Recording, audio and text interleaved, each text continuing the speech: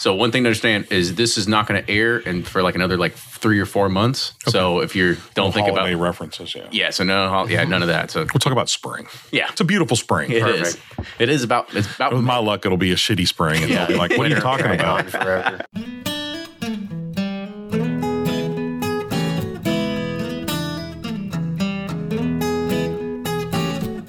Hey everyone, welcome back to another episode of the Bourbon Pursuit podcast, the official podcast of bourbon.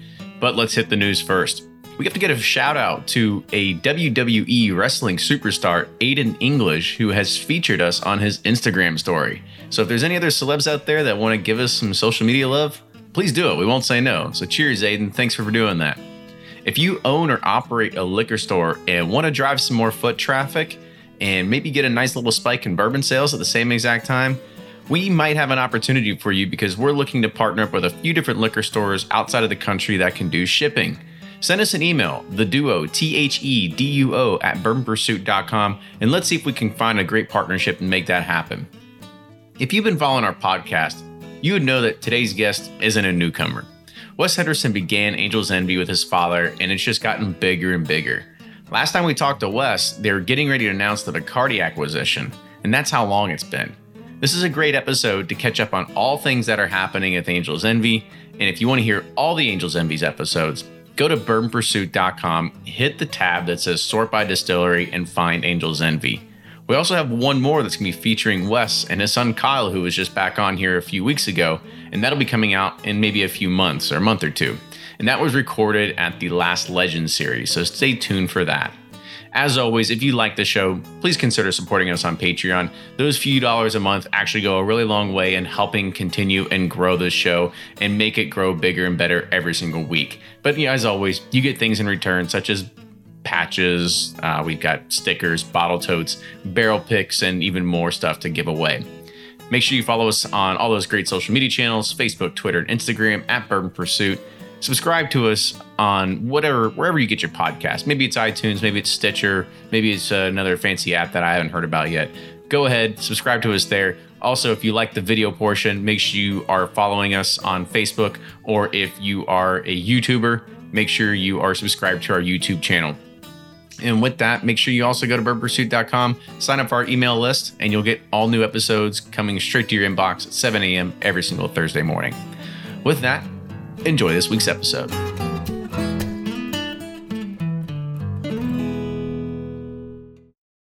Ed Bly and Rising Tide Spirits are back again with a new release of Old Stubborn Bourbon. And this release of Old Stubborn is a premium hand marriage of 10, 11, and 12-year cask strength, barely filtered pot still bourbon.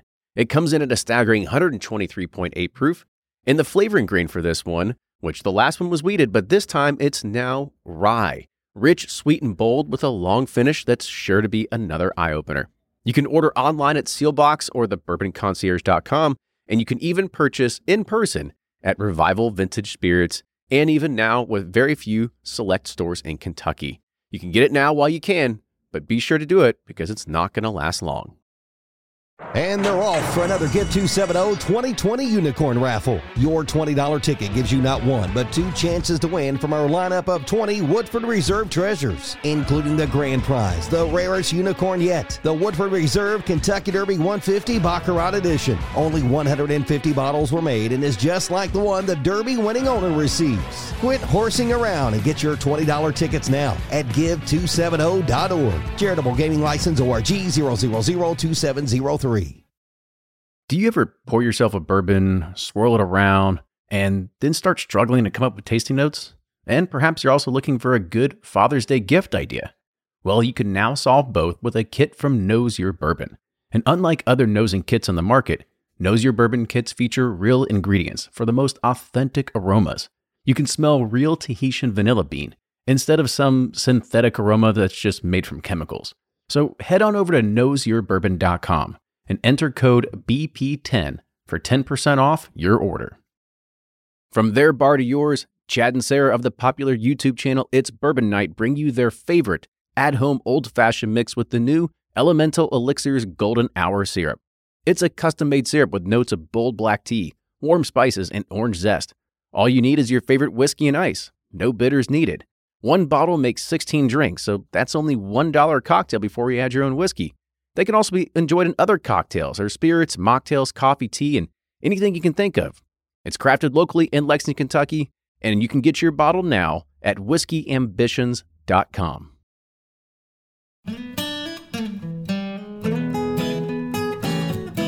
Welcome back to the episode of the Bourbon Pursuit Podcast, the official podcast of bourbon. Kenny and Ryan here today, going back to a previous guest that we had in the single-digit mark. It's been a while since we talked to our guest today. That was back when we sucked. It really was. It was shitty audio. We didn't know what the hell we were doing. So you're trying to say you guys don't suck now? Is that right? We suck less. Suck less. Yeah, that's something to strive for. Yeah, it really is. I mean, it was funny because I was listening to them and I was just like, Jesus, are those the questions that we asked them? It was like we got in front of somebody that's in the industry and really built this brand with his father, and we asked him all these stupid questions. We definitely the fake it till you make it. We faked it. You guys have come a long way. It's all good. Yeah, thanks.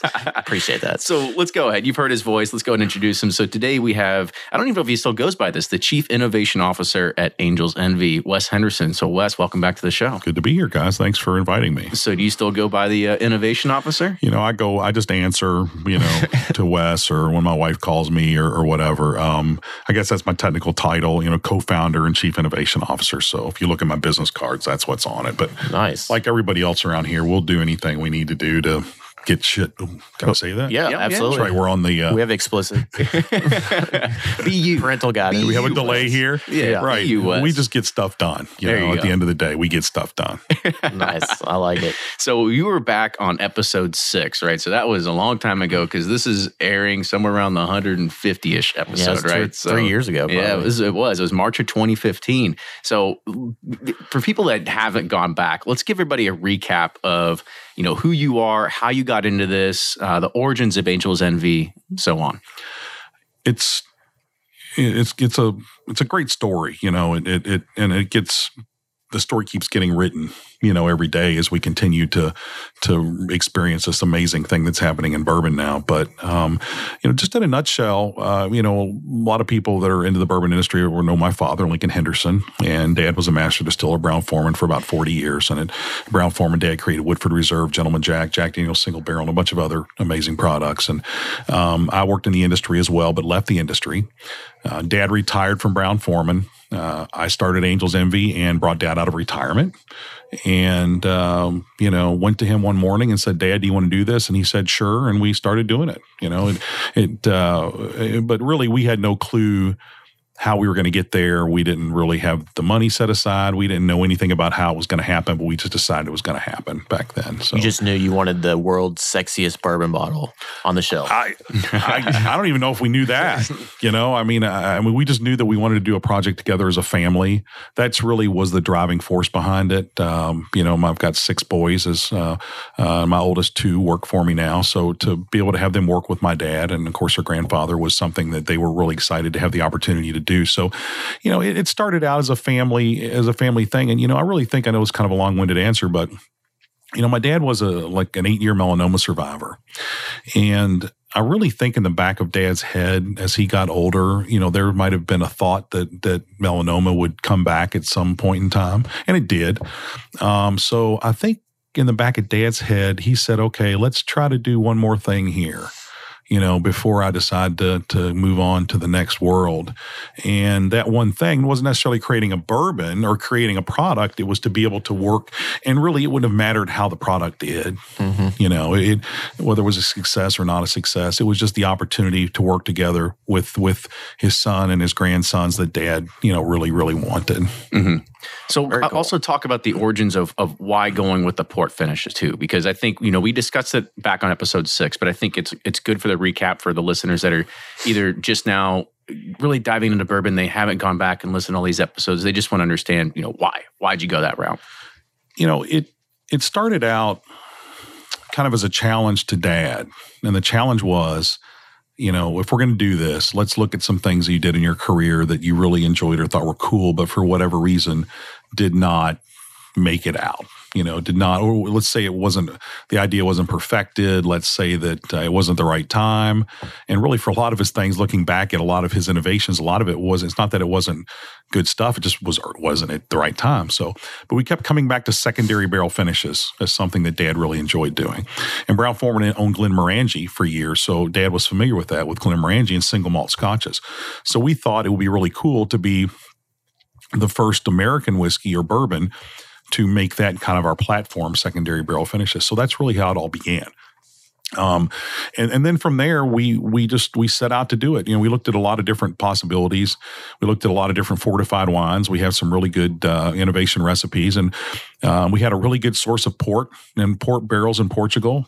So we just kind of said, let's start with that. I mean, we could have put a dartboard on the wall, with all the different finishes we like, because they're all really good, and started anywhere. But the port barrels were a little easier to source, and we just felt that was a good place to jump. I mean, you see this a lot with a lot of companies now are jumping into the finished. I mean, you've got Belle Meade doing it, and they're doing Madeira cask finished. I mean, you guys have Joseph your Magnus. Magnus does. You guys have your rye that's done in rum barrels. I mean, are you seeing that the finishes are you think you kind of spearheaded a movement? Yeah. But at the same time, do you think it's a new twist on giving people that are into bourbon something grander than just the bourbon itself? I think you're correct in all those assumptions. The first is, I really think we were the kind of the pioneer, at least the first commercially successful American whiskey to do secondary barrel finishes and make that our platform. So once people saw the commercial success of that, you started seeing these other things come out.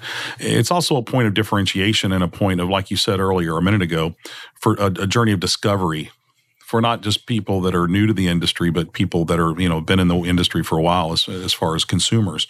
So it's new things. We're always searching for other things. I don't know if it was necessarily because we felt like there was fatigue with bourbon. I think it was just something that, okay, we've got a saying here, it's not ready till it's finished. Mm-hmm. And, we just kind of say we're taking bourbon, which is already amazing as it is, and just adding another step to it and kind of putting our stamp on it. So, I believe that there is that appetite from consumers to have new things. That's part of it. Do you think eventually it will become a category or should become a category? I mean, it is kind of a category already, but it depends on what you mean by category. There's the legal category, and there is a specific TTB designation for products that are finished. There is, I don't really know the answer to that. I think in people's minds, there's already a category, if they're looking for things that are secondarily finished. Now, how that's differentiated on a commercial level or on a TTB regulatory level, that remains to be seen. I think they've got it pretty much covered now. There's a wide net there for distilled spirit specialties is the classification. So there's a pretty wide net there. But at the end of the day, it's Kentucky straight bourbon whiskey finished in port wine barrels. Mm-hmm. Right. It's something to be proud of too. I think it is. It carved a new path. I mean, for me, it definitely gets you out of that mindset that you're, for the bourbon purist out there, right? That they need to try something different. Well, and it was a challenge at first, because when you're the first people to really do something, there was a little bit of pushback, and I think the pushback was mitigated because of Dad's stature in the industry, but we'll say bourbon purists, we'll say that. We'll just kind of call it that. I think that originally there was a little bit of blowback. Oh, that's really not bourbon. That's not, whatever. And now you don't hear that blowback anymore. It's just an accepted practice in the industry. So we had to weather a little bit of that. It wasn't anything major, but it was an education process, I think, as well. But once again, because of our history in the business, because of our family involvement, because we're very close to the bourbon connoisseur community, we have a good relationship.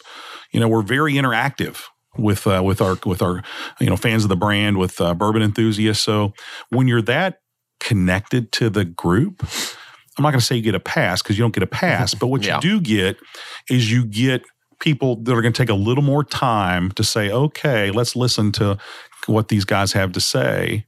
And as long as what you're saying is transparent and real, then you're in good shape.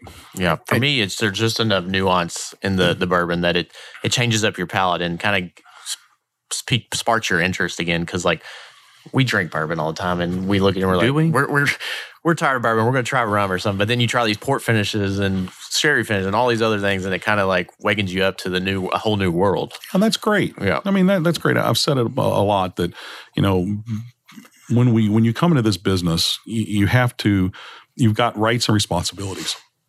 The responsibility in my mind is to preserve the history of bourbon. But because you're a guardian, or along with being a guardian of the history of bourbon, you have a little bit of artistic license. So that's the balance you have to achieve. So, that's kind of how I feel about all that. And, I think we do that. I think we've got a balance here. There was one thing that you said there about how you connect the brand to the consumers. And we experienced it a little bit. We came in today. Today's a Tuesday. And we came in and we actually talked to people at the front desk and like, we don't do a whole lot of tours today. It's a lot of connecting with bartenders and people that come around the country. And you guys really do that. The other thing that I also noticed from you is that you're very active in social media, where if anybody is talking about Angel's Envy, you respond back and say, thank you. Yeah. You say doing that. So how do you feel that, when you're doing an outreach like that to people in the community, of how it's affecting brand loyalty or anything like that? I think it's very important, and that's probably one of the big reasons behind the success of the brand. Tuesdays at the distillery, we call them Advocacy Day. So we reserve that day to bring in partners in the industry, be it bartenders, mixologists, distribution partners, vendors, people that are associated with the brand or bourbon. We do that every Tuesday. So those relationships are so critical, especially with the retail and bartender community. You have that connection, and look, let's say if you have a connection with the bartender, for example, and it's a real connection. It's not just some bullshit thing where, it's a real connection because of years of trust and, communication and stuff like that. You built that up. You've built a legitimate relationship there. And when somebody comes into that bar and says, I don't really know what I want tonight. I'm thinking about a bourbon, I think it's natural for us to gravitate towards the things we are familiar with and if things we have a connection to. Mm-hmm. And that doesn't mean that you can't try everything else behind the bar, but I think it's very comforting to know that many times, because of our relationships and because how we educate people about our brand, and it's a good brand, that they're going to recommend Angel's Envy. So, there's a tangible benefit. And I don't think it wasn't an effort where we set out to do that overtly. As the brand grew, it just became kind of a favorite in the bartender community. And we noticed that early on, and we respect that more than anything. And we know that the brand would not be where it is today without that support. So it makes total sense to continue that support. The social media aspect of it, I love interacting on social media. I think it's a lot of fun, and I get a lot of feedback, and it's feedback that I listen to. Both positive and negative. Yeah, it's overwhelmingly positive. Every once in a while you may get a troll out there, but I think that 99% of everything I see out there is positive. And look, if anybody says, "Hey, what are your favorite? Or these are my favorite bourbons," they may list 3 or 4. I got no problem coming on there. If I do agree, I'll say, I agree. Great choices, all of them, including Angel's Envy. You can't go wrong with any of them. There's nothing wrong with that. And that's real. And I think that's what people want. They want that connection. They want somebody that's not just, shoving your brand down their throat all the time. Yeah. And that's my approach to it. It's honest. Is there? Oh, go ahead. No, I was going to say, I think you connect more on a personal level too. It's one thing to get a response back or a retweet from a brand where you have a social media team behind it. But this is you. Yeah. This is you reaching out to these people, right? It's me and our team that personally go out and have these relationships with people. So, our society has gotten in such a way that, we have as little interaction as possible with people anymore. Mm-hmm. You get people that are one office down from each other, texting each other. Yeah. Yeah, right. There you go. This movement towards not talking and not communicating face to face and things like that, I think it's just, if you really want to talk about the demise of society, I think that has a lot to do with it. That's probably kind of a dire prediction. Keep going. But in my mind and in my world, at least for me, I have to have that interaction with people because that's what I enjoy. I like that. I like those friendships and relationships, and I've got them all over the world now, which makes it. And I'll tell you another thing too. And you guys are used to me by now. I have long-winded answers to all your questions. That's perfect as a host. It's called. And when I was in radio, we called them bathroom songs, you know, like Leonard Skinner, Freebird, the live version was like 8 minutes long. So that's when you put that record on if you needed to go pee or something. So yeah, I'm giving, you guys could step out and I could keep talking. Keep going. But, you know, guys, through all that, I forgot just what I was talking about. Oh my gosh. What are we? The demise of society with their phones. Right. All that stuff. Okay. Screen times. Well, you know, that's probably all that needs to be said about that. Yeah. But, well, no, it is interesting because I'm in business too, and we're finding that you know, marketing to millennials is so much different than our, because like our audience is pretty much similar to yours. Like our customer is 30 all the way up to 80. So it's like, how do you connect the brand to that wide of a demographic? You know, people ask, you know, well, what's your demographic for bourbon? And, you know, 10 or 15 years ago it was pretty easily discernible. You know, it was typically a white male, you know, 40 years or older, you know, as a general rule. That's not an absolute like anything else, but that was just the demographic. Well, now the demographic is all over the place. So people say, well, isn't that great that everybody loves your product, you know, from 21 to 70? I mean, that's great, but at the same point in time, when you're doing marketing, it makes it very difficult because you've got a moving target. So it's a blessing and a curse. So what you really have to do is you've got to really be in touch with, I think, your core demographic with any product. You have to be in very strong touch with your core, and then you work out from there. And it's very, very true what you said. You do not market to someone that's 25 to 35 the same way you market to somebody who's 50-year-old, you know, 52, I'm 51 or older.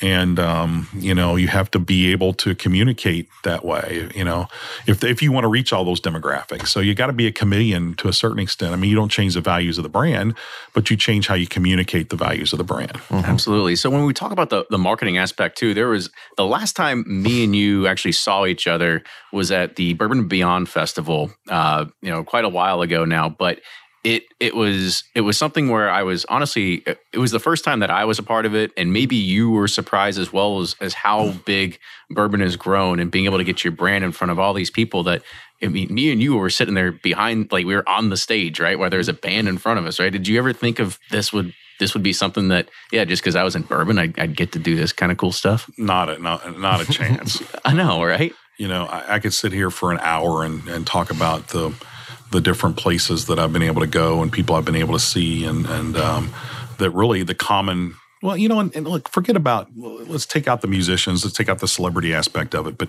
just look with people in general and experiences. You know, bourbon is a spirit that, you know, that brings people together. You know, you share a bourbon over something to celebrate. You share it over, a promotion, a birth, a death. You know, I mean, so it's something that and bourbon's very inclusive, and so by its very nature, you're involved in situations where you've got people interacting. And guess what? That's real interaction. It's not, once again, it's not texting somebody. You can't text somebody a glass of bourbon, you know. You can. We're working on that. We have our people working on that. It'd be the Willy Wonka of bourbon exactly over here, right?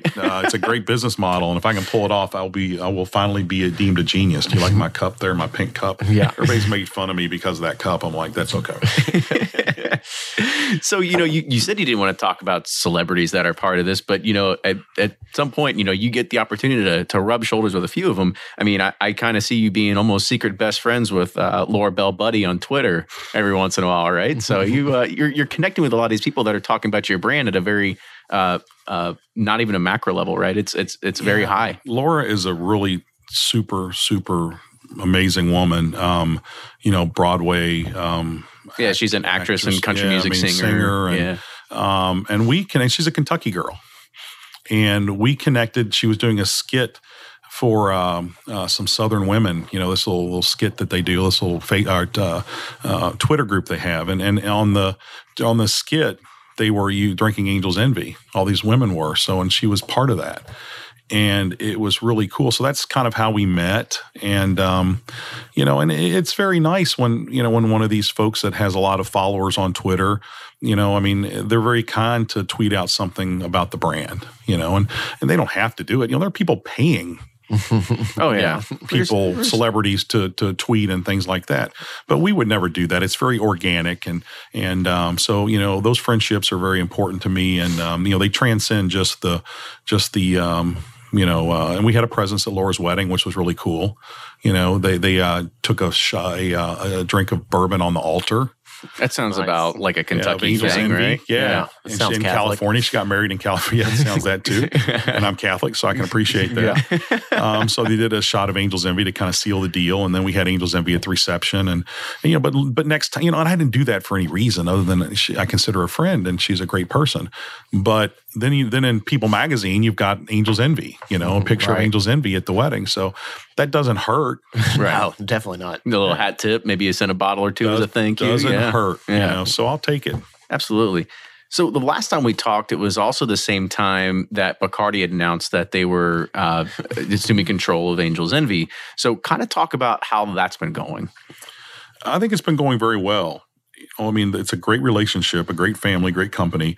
Like any marriage or anything where two different organizations come together, it's working out the logistics, and kind of understanding how the other one works. And the one thing that Bacardi's been great about is that they have a very sincere awareness about what we do here, and they are committed at the highest levels to allow us to be the same creative, expressive, entrepreneurial, nimble, small company that we have been from the very beginning.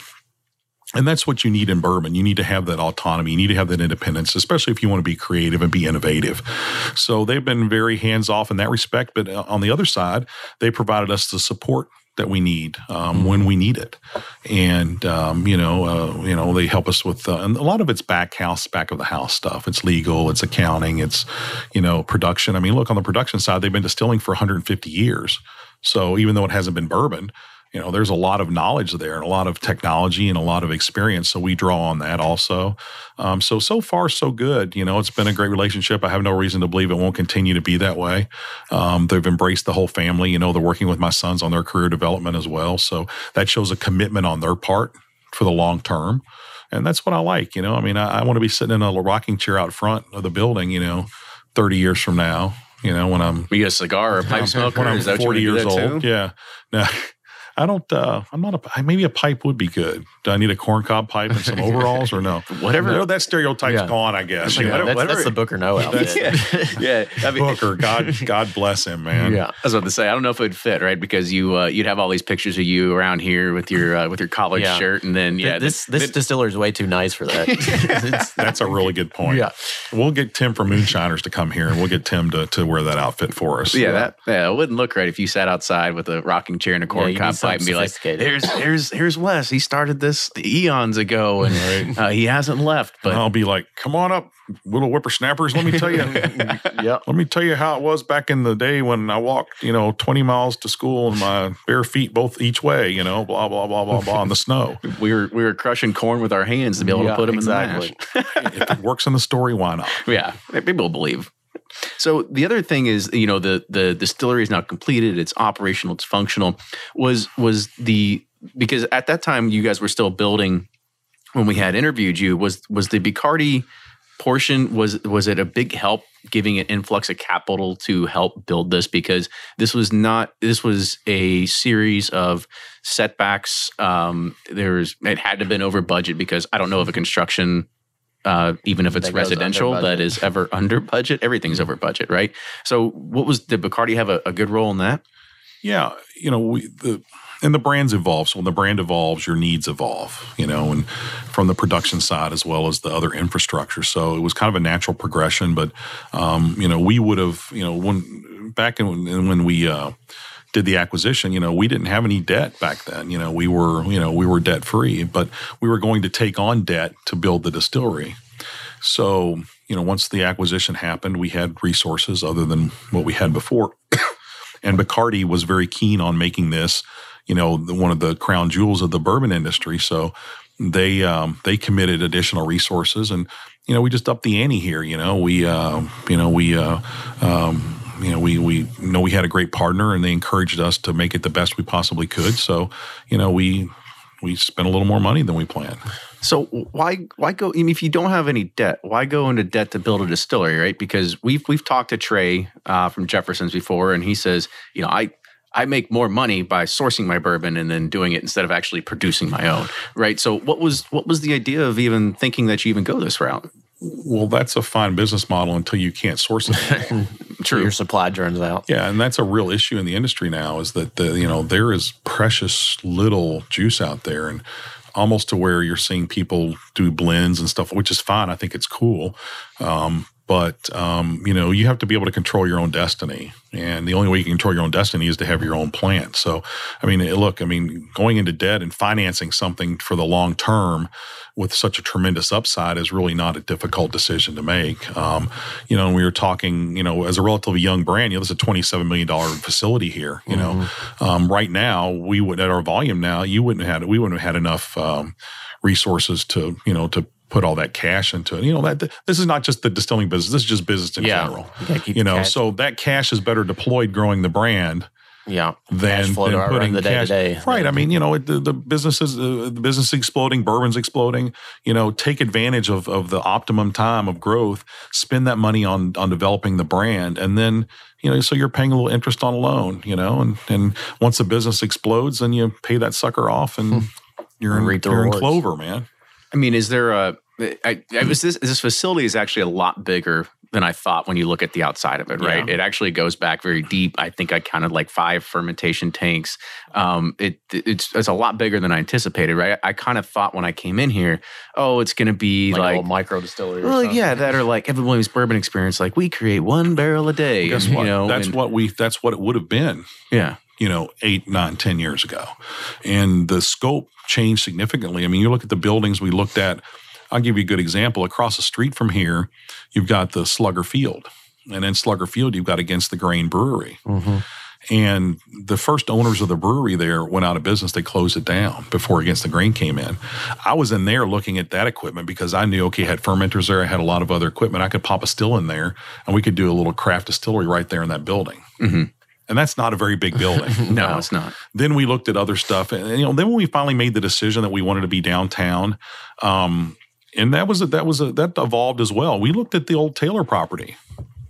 Looked at it hard. I fell in love with that property. I thought everybody it was so sexy. Yeah. But it's a money pit. And the other thing I was thinking about, so we knew that Woodford had 150,000 visitors, for example. So we knew, and plus it's out in the middle of nowhere, right? Right. So we knew that Millville's a big town. At least, right, Millville. Right. Good old Millville. So we knew that 150,000 people come to see Woodford. So our guess was that if they're going to come see Woodford, they probably come and see us. So that's 150,000 people. But being downtown Louisville on Main Street, that changes that the exponentially. So, and then I started thinking about the history of bourbon and how the history of urban bourbon kind of got jacked. That's a phrase I like to use. Mm-hmm. And taken out to the rural areas, because there was so much going on in downtown in the history of bourbon, but it just went away. So I thought it would be really cool to go back to the urban bourbon roots. So then it all kind of came together at that point in time. So we decided, we're going to go downtown. The issue there was where we were going to find a place downtown. This spot on Main Street is the only place on Main Street in Louisville you could have done what we did. Right. Because of the egress, we've got places we can bring trucks in. We've got, you can't put a distillery, down in Main Street, like around 3rd and Main, where you've got these teeny buildings, with small alleys. You can't bring semi trucks and things like that in there. So this was the perfect spot to do what we did. And so you talked about tremendous upside, and what kind of risks did you think were going to be involved with making the gamble too? Because don't get me wrong, I would assume that the amount of time and the amount of money that you're paying in property and real estate taxes here in downtown Louisville doesn't compare to Millville, right? Right. So, well, the city has always been great with incentives. The state's been good with incentives also. I think that you have to weigh the overall, we needed a facility of this size to achieve the volume that we knew our consumers would want. Mm-hmm. We knew how we wanted to grow the brand. So once you start to do that, once you say, okay, this is what we can be, you just work back from that to figure out what you need to build to get there. And then you make a decision, is it worth that investment or not? And we decided overwhelmingly that once we knew where we could get that the money would take us to get there was worth spending. Right. So 2 more questions for you. So one, that's it. 2 more. That's it. Well, we can keep going. I'm the king of the long-winded answer, aren't I? Well, then good. Then we're going to keep going. Then we have 1 question left. So the we talked about acquisitions of Bacardi taking over Angel's Envy, High West by Constellation. So and you weren't a small brand back then either, right? Like you were pretty substantial, but it's helped grown. And do you kind of see the future of these big behemoth companies acquiring more and more and more of brands that were about your size at the time?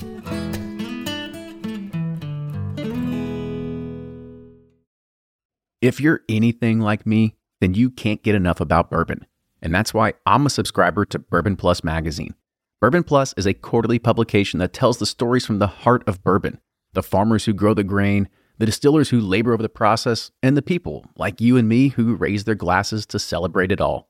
Subscribe to Bourbon Plus magazine today at bourbonplus.com, that's PLUS.com, and use code PURSUIT at checkout for $5 off your subscription. Shopify's already taken the cash register online, helping millions sell billions around the world. But did you know that Shopify can do the same thing at your retail store? Give your point-of-sale system a serious upgrade with Shopify. Shopify's point of sale is your command center for your retail store. From accepting payments to managing inventory, Shopify has everything you need to sell in person. And with Shopify, you get a powerhouse selling partner that effortlessly unites your in-person and online sales into one source of truth. Track every sale across your business in one place and know exactly what's in stock. Connect with customers in-line and online. Shopify helps you drive store traffic with plug-and-play tools built for marketing campaigns, from TikTok to Instagram and beyond. And get hardware that fits your business.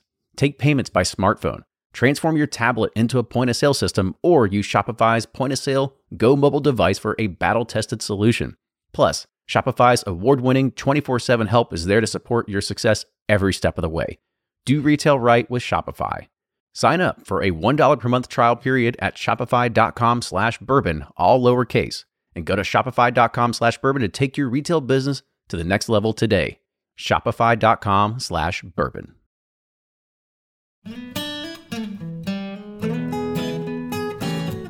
We talked about acquisitions of Bacardi taking over Angel's Envy, High West by Constellation. So and you weren't a small brand back then either, right? Like you were pretty substantial, but it's helped grown. And do you kind of see the future of these big behemoth companies acquiring more and more and more of brands that were about your size at the time, or a lot of craft or micro or stuff like that? Everybody wants to do that. You have to draw a lot of parallels from the craft beer movement, how that's panned out. And I'd say we're about 10 years behind the craft movement. So when you look at that, the parallels there, I think there will be companies looking for some, but there's not a lot of them out there. When you look at the commercial success of these brands, we were, our size was sufficient enough to where we were an attractive acquisition. If you look at it, and so was High West, but when you look at volume of some of these craft guys, I don't know where you go to get the next kind of volume leaders. I mean, can you think of, okay, well, even Allo is really small and they got purchased, That was an outlier. Yeah. I think that was Stoli just wanting to get into the business, and that brand was kind of an anomaly. But you're also dealing with, it was a source product. So, but Stoli's going to put a significant investment into that brand. So, that's great. So where we're going from here, I'm really not sure. All of your, let's say the bigs, let's call them the bigs, your big producers. I think they realize that they're really good at running brands and taking brands at higher volume. By nature, big companies are not the best innovators in the world, and they're not good at creating new brands. So they've looked to the small entrepreneurs and the craft guys to do that, and then they can take them to the next level. The challenge is, when you take them to the next level, how do you keep from screwing them up? You take an entrepreneurial style of doing things, and you have a certain mindset, a certain turning a major company is like trying to steer an aircraft carrier. Okay. Right. You don't turn it on a dime. I think we're more like a PT boat. You know, we're a maybe a bass boat. I don't know what it is. Bass tractor. But we're fast, you know. So the challenge in one of these these acquisitions is to find a brand that has some footing that you know you can grow. But the big challenge is assimilating that into the bigger company. Mm-hmm. And another good example of that is Makers. I talk to Bill Samuels all the time about this, about the acquisition of Makers and how he dealt with that and how they, how the larger companies navigated that. And fortunately for us, it's worked out very well. But I know of at least one brand that it didn't work well. I'm not going to name it, but that's where we'll see how High West works out. I love David Perkins. I hope David stays involved in that brand because he's really the lifeblood of the brand. Hopefully they won't screw that up, but we'll see. And then there's one common theme between you and High West, Kentucky Owl, is that you all start as NDPs, right? You have a volume of sourcing, and you weren't necessarily distilling and putting out your own product. Mm-hmm. And you don't see a whole lot of that craft movement of people that are putting out their own product are the ones actually getting acquired right now. Do you think it's because it is a quick grab of these big companies that say like, okay, these people put out a good quality product at a great price point, and we can help grow that to a bigger significant than what it is now versus, all right, well, we got to take this product that's aged 6 months, 2 years, whatever it is, and figure out what to do with it. Yeah. I think that's a fair statement. There's some great creative stuff going on with your small craft guys. I think that one of the issues with some of those products is that they're great products, but and it's all financial. There's a push to push them to market.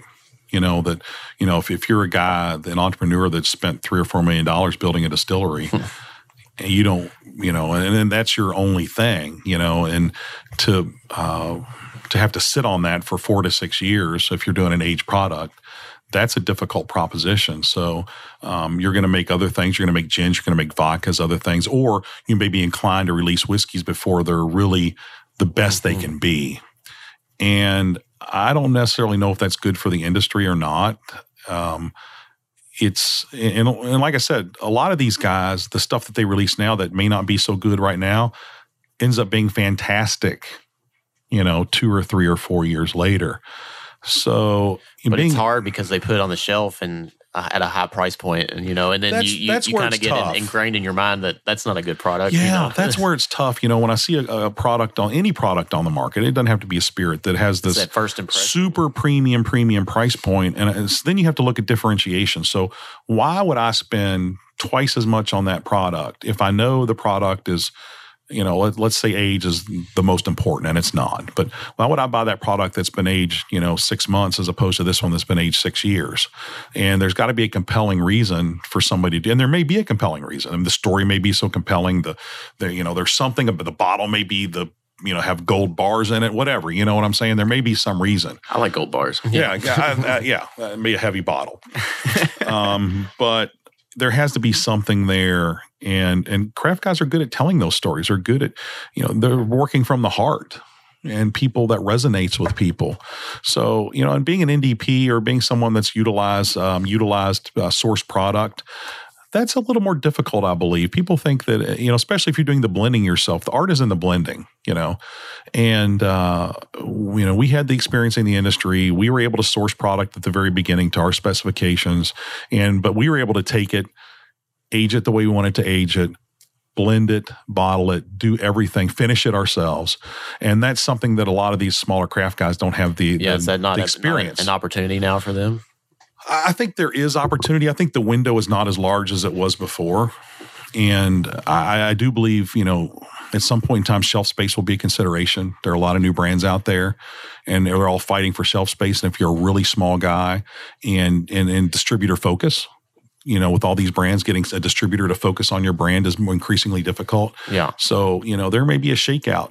Do you think an NDP now could do what you all did, 5-6 years ago? Probably not. Yeah. Well, not with Kentucky bourbon whiskey right now. Yeah. Because the market is so tight. Distillers for 100 years have been selling product to each other. selling bourbon back and forth.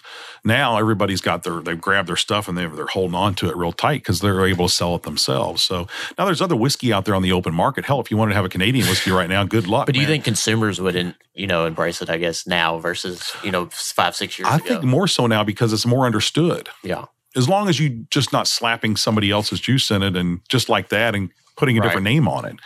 It's more widely accepted. Just like the notion of finishing is more accepted than it was.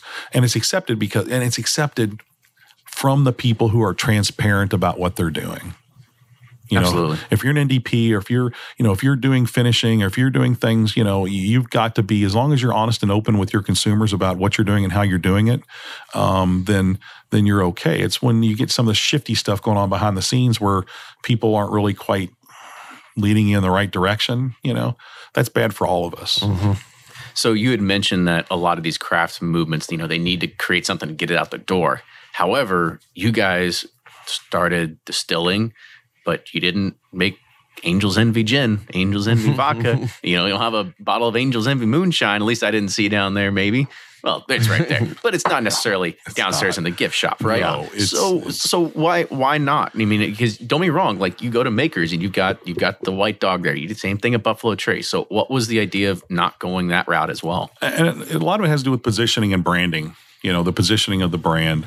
I would never take New Make and put it in an Angel's Envy bottle, because I don't think that's super premium. And Angel's Envy is super premium.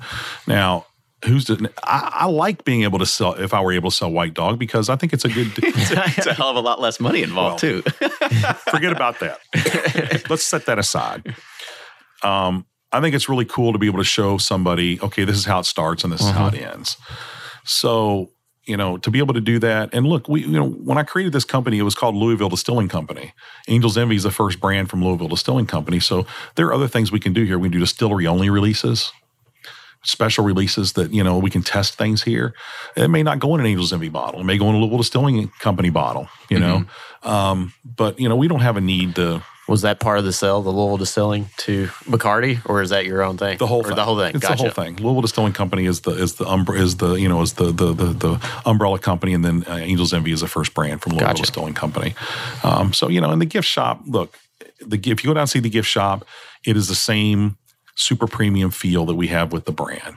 Oh yeah, So we walked in, I was like blown away. We're not selling souvenir spoons down there, and all that stuff. We're selling things that are people want, and we've got the average spend there is really, be surprised, is really really high per person, and it's not, and we're not ripping people's heads off on pricing. So we may add a few more things to it, but anything we add is going to be on brand. Mm-hmm. It was funny because we did walk in and we were like, "This is easily the cleanest distillery we've ever walked I was like, through." most places are dumb. Other people say that, and I think that we have one of the nicest distilleries on the Bourbon Trail. I'm fans of all of them, so don't get me wrong.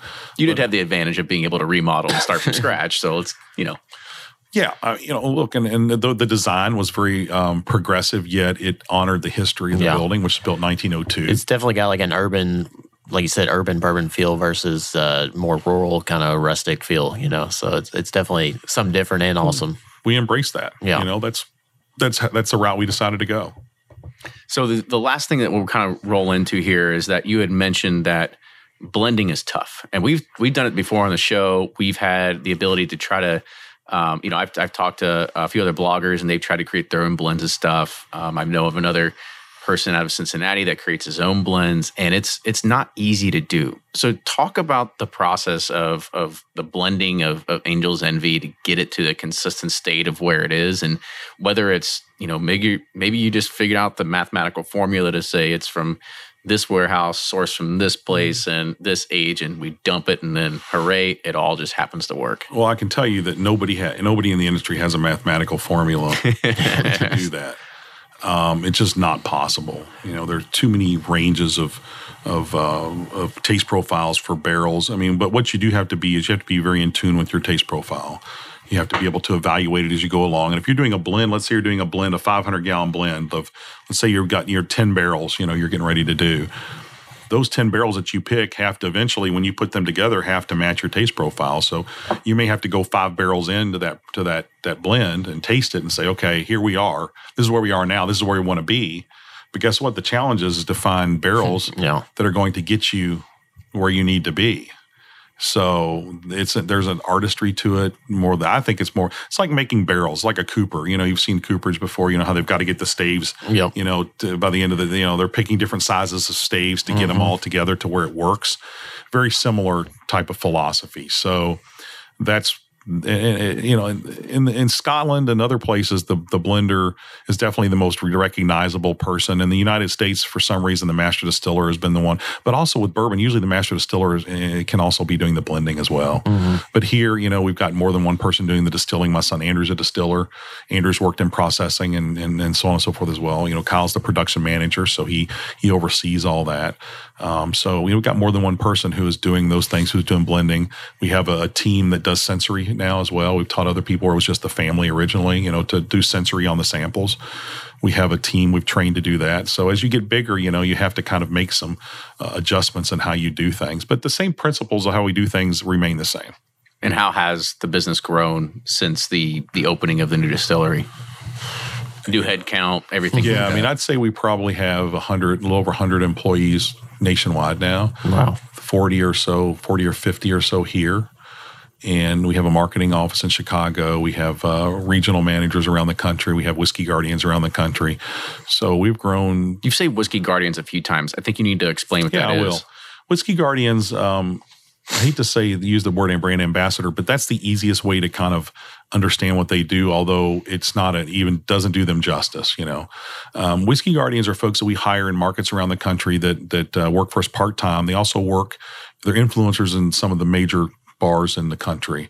That's what we want. We want them still involved in the bartender community while working with us at the same time. So, we have them in major markets all around the country. They're fantastic people. They do a lot of the in-market activity. They'll do tastings. They'll do staff trainings. They'll do placements. They'll do, try to get our whiskey, our bourbon on cocktail menus. So they're a huge part of what we do here. And another one of the big reasons the brand has been successful is because of that. They're evangelists of the brand, and they're so well connected. Yeah, you always need those people. Yeah. And so the last question we'll round this out with is, as an innovation officer, we had mentioned, we dug into marketing a little bit, but how are you getting your brand into the hands of more consumers every single day?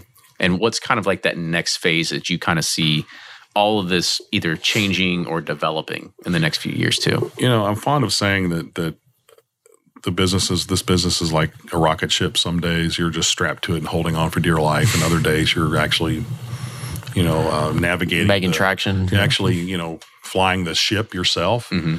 And when you're part of an acquisition of a larger company, there's a lot of integration that you do, and that took us about a year really to get. So I think during the last couple of years, we've been growing the brand. We've been getting used to the way things are arranged now, and that can be a distraction sometimes from what from some of your forward progress. So now all that's behind us. So we're back to not only continuing building Angels Envy as a brand, but to looking more forward and to other things and other innovations we want to do. So I want to continue doing those things. My big thing is I always want Angels Envy to be part of the discussion. And when you're not part of the discussion is when your brand starts to become less relevant. I'm not going to say it ever becomes irrelevant, but when people are talking about innovative, people are talking about, hey, that's something new and cool. Look what Angels Envy is doing. That was when I created this company. That was kind of my vision, and that was the vision Dad had. And now we got this beautiful distillery where it's a playground. We can do whatever the hell we want here. If we some crazy ass idea we come up with and we want to go distill, we can do it, which is amazing. It's a great ability. So we just use that canvas. We have that blank canvas. So we'll continue to innovate. We'll continue to make as much Angels Envy as we can, and win over as many consumers as we can. Absolutely. Awesome. I remember the last time we were here, and you had a bottle in front of you, and you were like, we said, what is that? And you're like, I can't tell you. Yeah, there's a bunch of those. See all these labels? I turn the labels backwards. Yeah.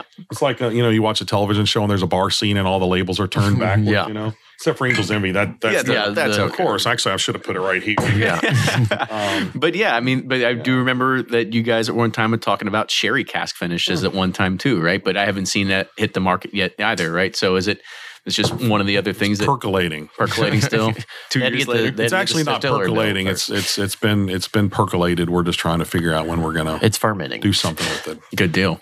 But you didn't hear it from me. Sure. Why not? I didn't say it. Who's this Wes character? Right, exactly.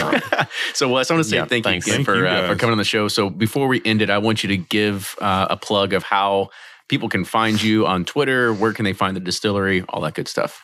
Where can you find me? I'd prefer that to be found on a raft in my pool. That's the best. And I do a lot of social media from that if I can get away with it. If I can get away from work, I'm on Twitter KY Bourbon Maker, as well as Instagram. That's the same thing, and reach out. I'll answer any questions you have, and we'll come and see the distillery. That's always a lot of fun. You have to book online. Our tours are usually sold out for 2 or 3 weeks ahead of time, and a lot of times you'll see me here. So come down and see me here. That's another way to connect. Just go and say I listen to Wes on Bourbon Pursuit. I need to shake the man's hand. Yeah, there you go. Tell me that you heard this on Bourbon Pursuit, and we'll have to give them a little something special. I don't know what it is, but like those ads on the radio. But look, guys, I think it's fantastic what you all have done, and to have people that interested in what we do is a blessing. And I love it that you all have a passion that you're growing and continuing to nurture, which is what I did with this business. So I'm a big fan of that type of stuff. So awesome. Now we just need Bacardi to become the Bacardi Bourbon Pursuit, right? There you go. Right.